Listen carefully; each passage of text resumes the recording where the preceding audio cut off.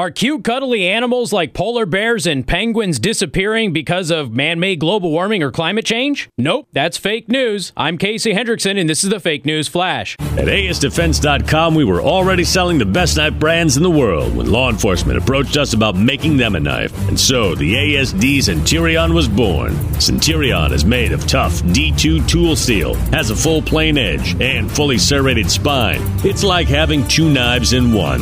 Centurion also has a gut hook, skull crusher, and storage inside the handle.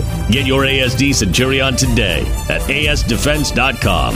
That's ASDefense.com.